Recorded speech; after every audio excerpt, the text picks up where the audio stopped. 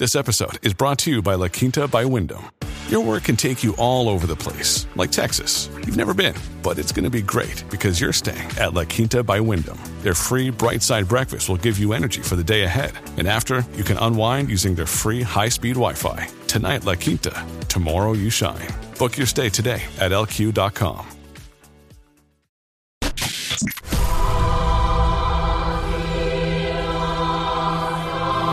This is the news from the Lord. Hello, America. This is Jeffrey Lord with another edition of the Did He Really Just Say That? The Word of the Lord. I'll have more in a minute, but first, by now you've all heard me talk about MyPillow, and now Mike has done it again by introducing his new My Slippers. Mike Lindell has taken over 2 years to develop the slippers. They're designed to wear indoors and outdoors all day long. They're made with MyPillow foam and impact gel to help prevent fatigue. They're made with quality leather suede. And for a limited time, Mike is offering 40% off his new My Slippers.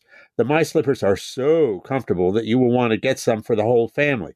So go to mypillow.com and click on the Radio Listeners Square and use promo code Jeff. You will also get deep discounts on all MyPillow products, including those fabulous Giza Dream bed sheets, the MyPillow mattress topper, and MyPillow towel sets. Or call 800-606-1043 and use promo code Jeff.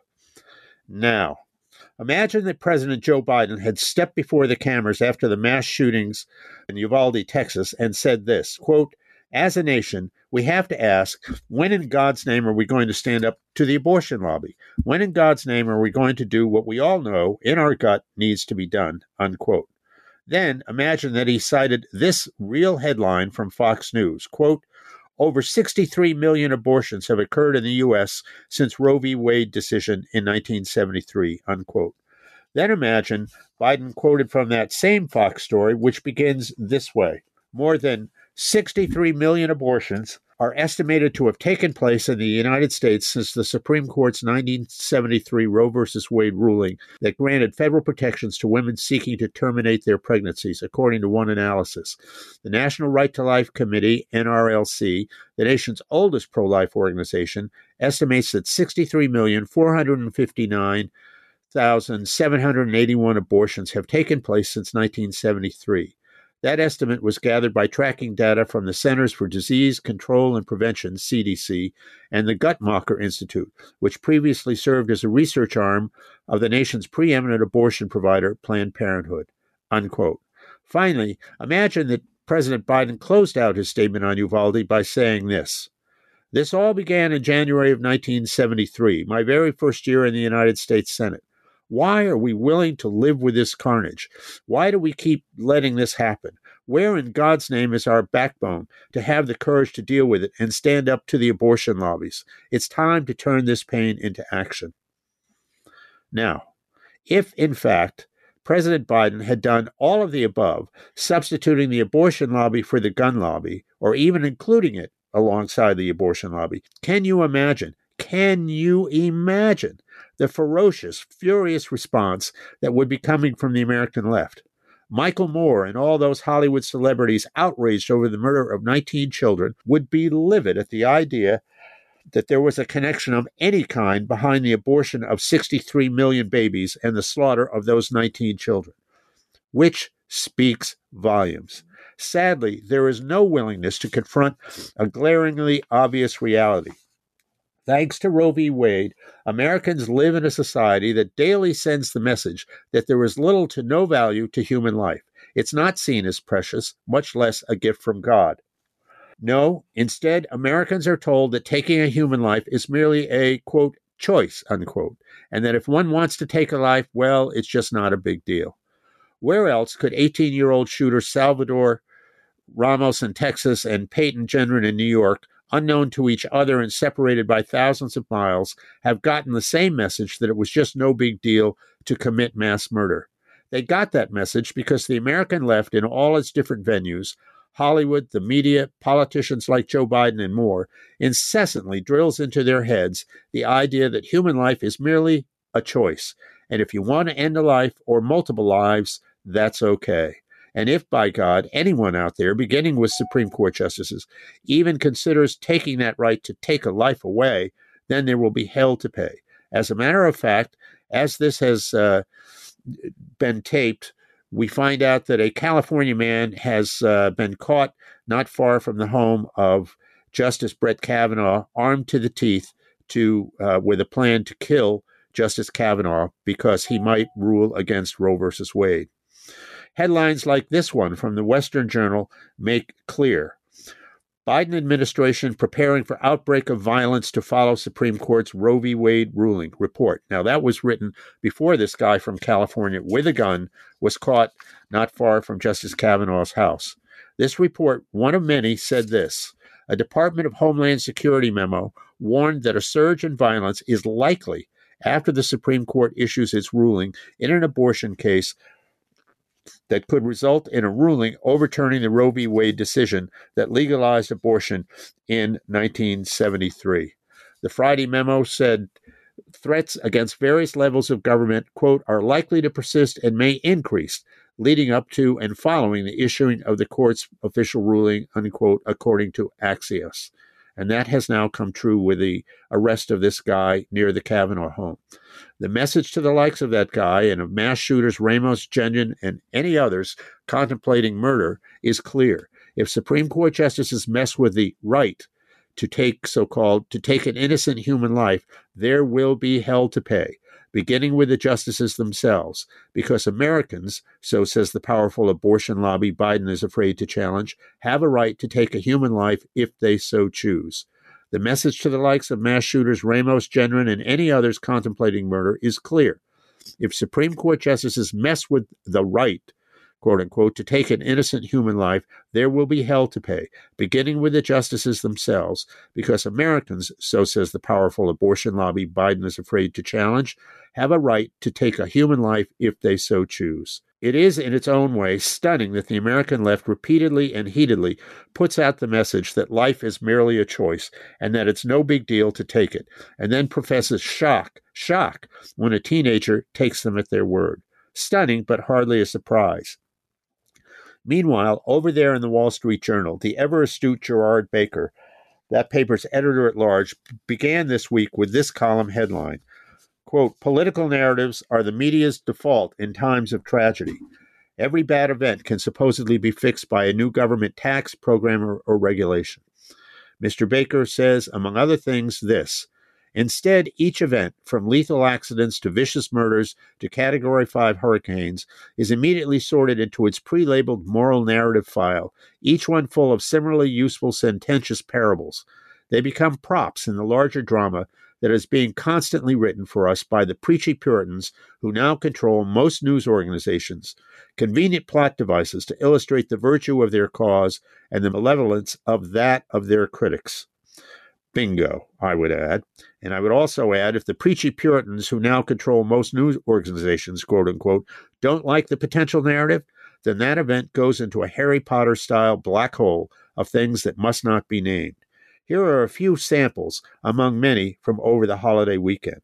Here is a HuffPost headline about CNN's Jim Acosta tangling with an NRA board member.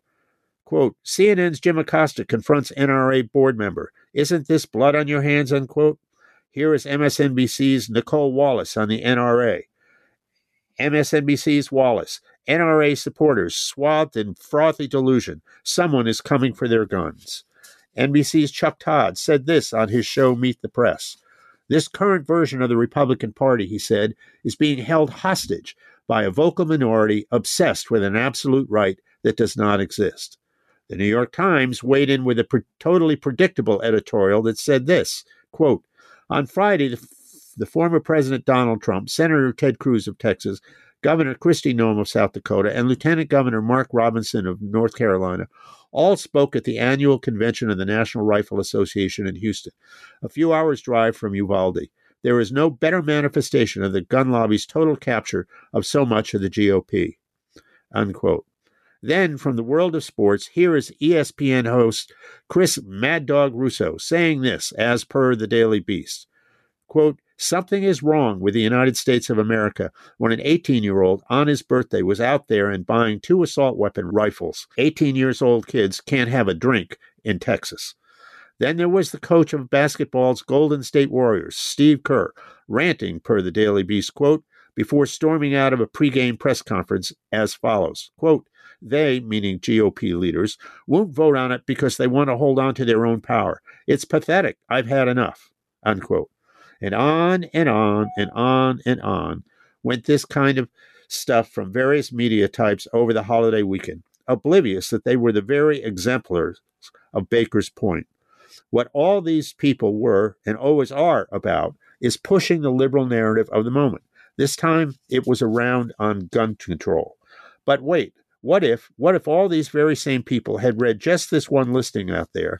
There is an endless list, but this one from the National Institute of Health will suffice, about, quote, children and the influence of the media, unquote.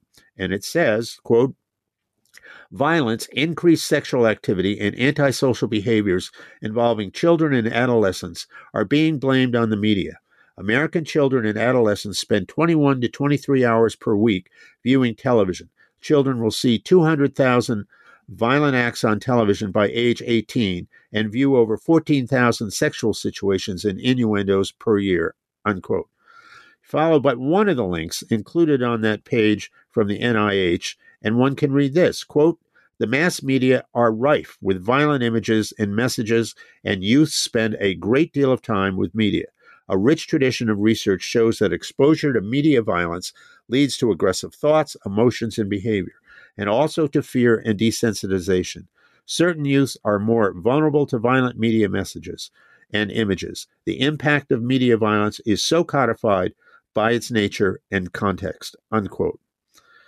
So let's bring this all together, shall we? Does anyone seriously believe that all the media and sports figures listed above would be raising the roof if the, quote, narrative, unquote, were widened to ask whether the constant media drumbeat about the need to abort babies were having a seriously negative effect on kids? Does anyone really think my old CNN colleague Jim Acosta would have a face-off with the head of Planned Parenthood or some other pro-abortion activist and say this to them about the 63 million babies aborted in the 50 years since Roe v. Wade? Quote, isn't this blood on your hands, unquote? Does anyone really believe that MSNBC's Nicole Wallace would say that Planned Parenthood was, quote, swathed in frothy delusion that someone is coming for their bodies? Can anyone imagine NBC's Meet the Press host Chuck Todd looking his audience in the eye and saying this of the Democrats in Roe v. Wade, quote, this current version of the Democratic Party is being held hostage by a vocal minority obsessed with an absolute right that does not exist, unquote. Of course not. Or imagine that the Golden State Warriors' Steve Kerr would have the chops to say this about overturning Roe v. Wade, quote, they, meaning Democratic Party leaders, won't vote on it because they want to hold on to their own power. It's pathetic. I've had enough. Answer. Of course, none of these people would say any of this, despite 63 million dead babies and counting. And the reason for their studied silence comes back to Gerard Baker's point. Again, Mr. Baker said this, quote, instead, each event, from lethal accidents to vicious murders to Category 5 hurricanes, is immediately sorted into its pre-labeled moral narrative file, each one full of similarly used sententious parables. They become props in the larger drama that is being constantly written for us by the preachy Puritans who now control most news organizations, convenient plot devices to illustrate the virtue of their cause and the malevolence of their critics, end quote. The difference between them, the liberal narrative about guns is that they produce mass death, which is bad and must be discussed. But abortion, which produces infinitely more mass death, is good, and therefore must never be discussed unless it is to promote Roe. To suggest otherwise is a serious violation of the liberal narrative dogma. It is, again, the Harry Potter-style doctrine that abortion and its evils must not be named, ever. Thus, abortion won't be mentioned in a negative light relating to these shootings, not on CNN, MSNBC, in the New York Times, or on ESPN, or in the Golden Warriors locker room, or in oh so many more outposts of the liberal narrative gospel, which is, of course, shameful, with enough hypocrisy to choke the entire fleet of horses and the Triple Crown's Kentucky Derby, Preakness, and Belmont Stakes combined. It's shameful. but sadly totally expected. For the word of the Lord, this is Jeffrey Lord. Stop by my website, thejeffreylord.com, to catch up on the news and views. Thanks for coming, and see you next time.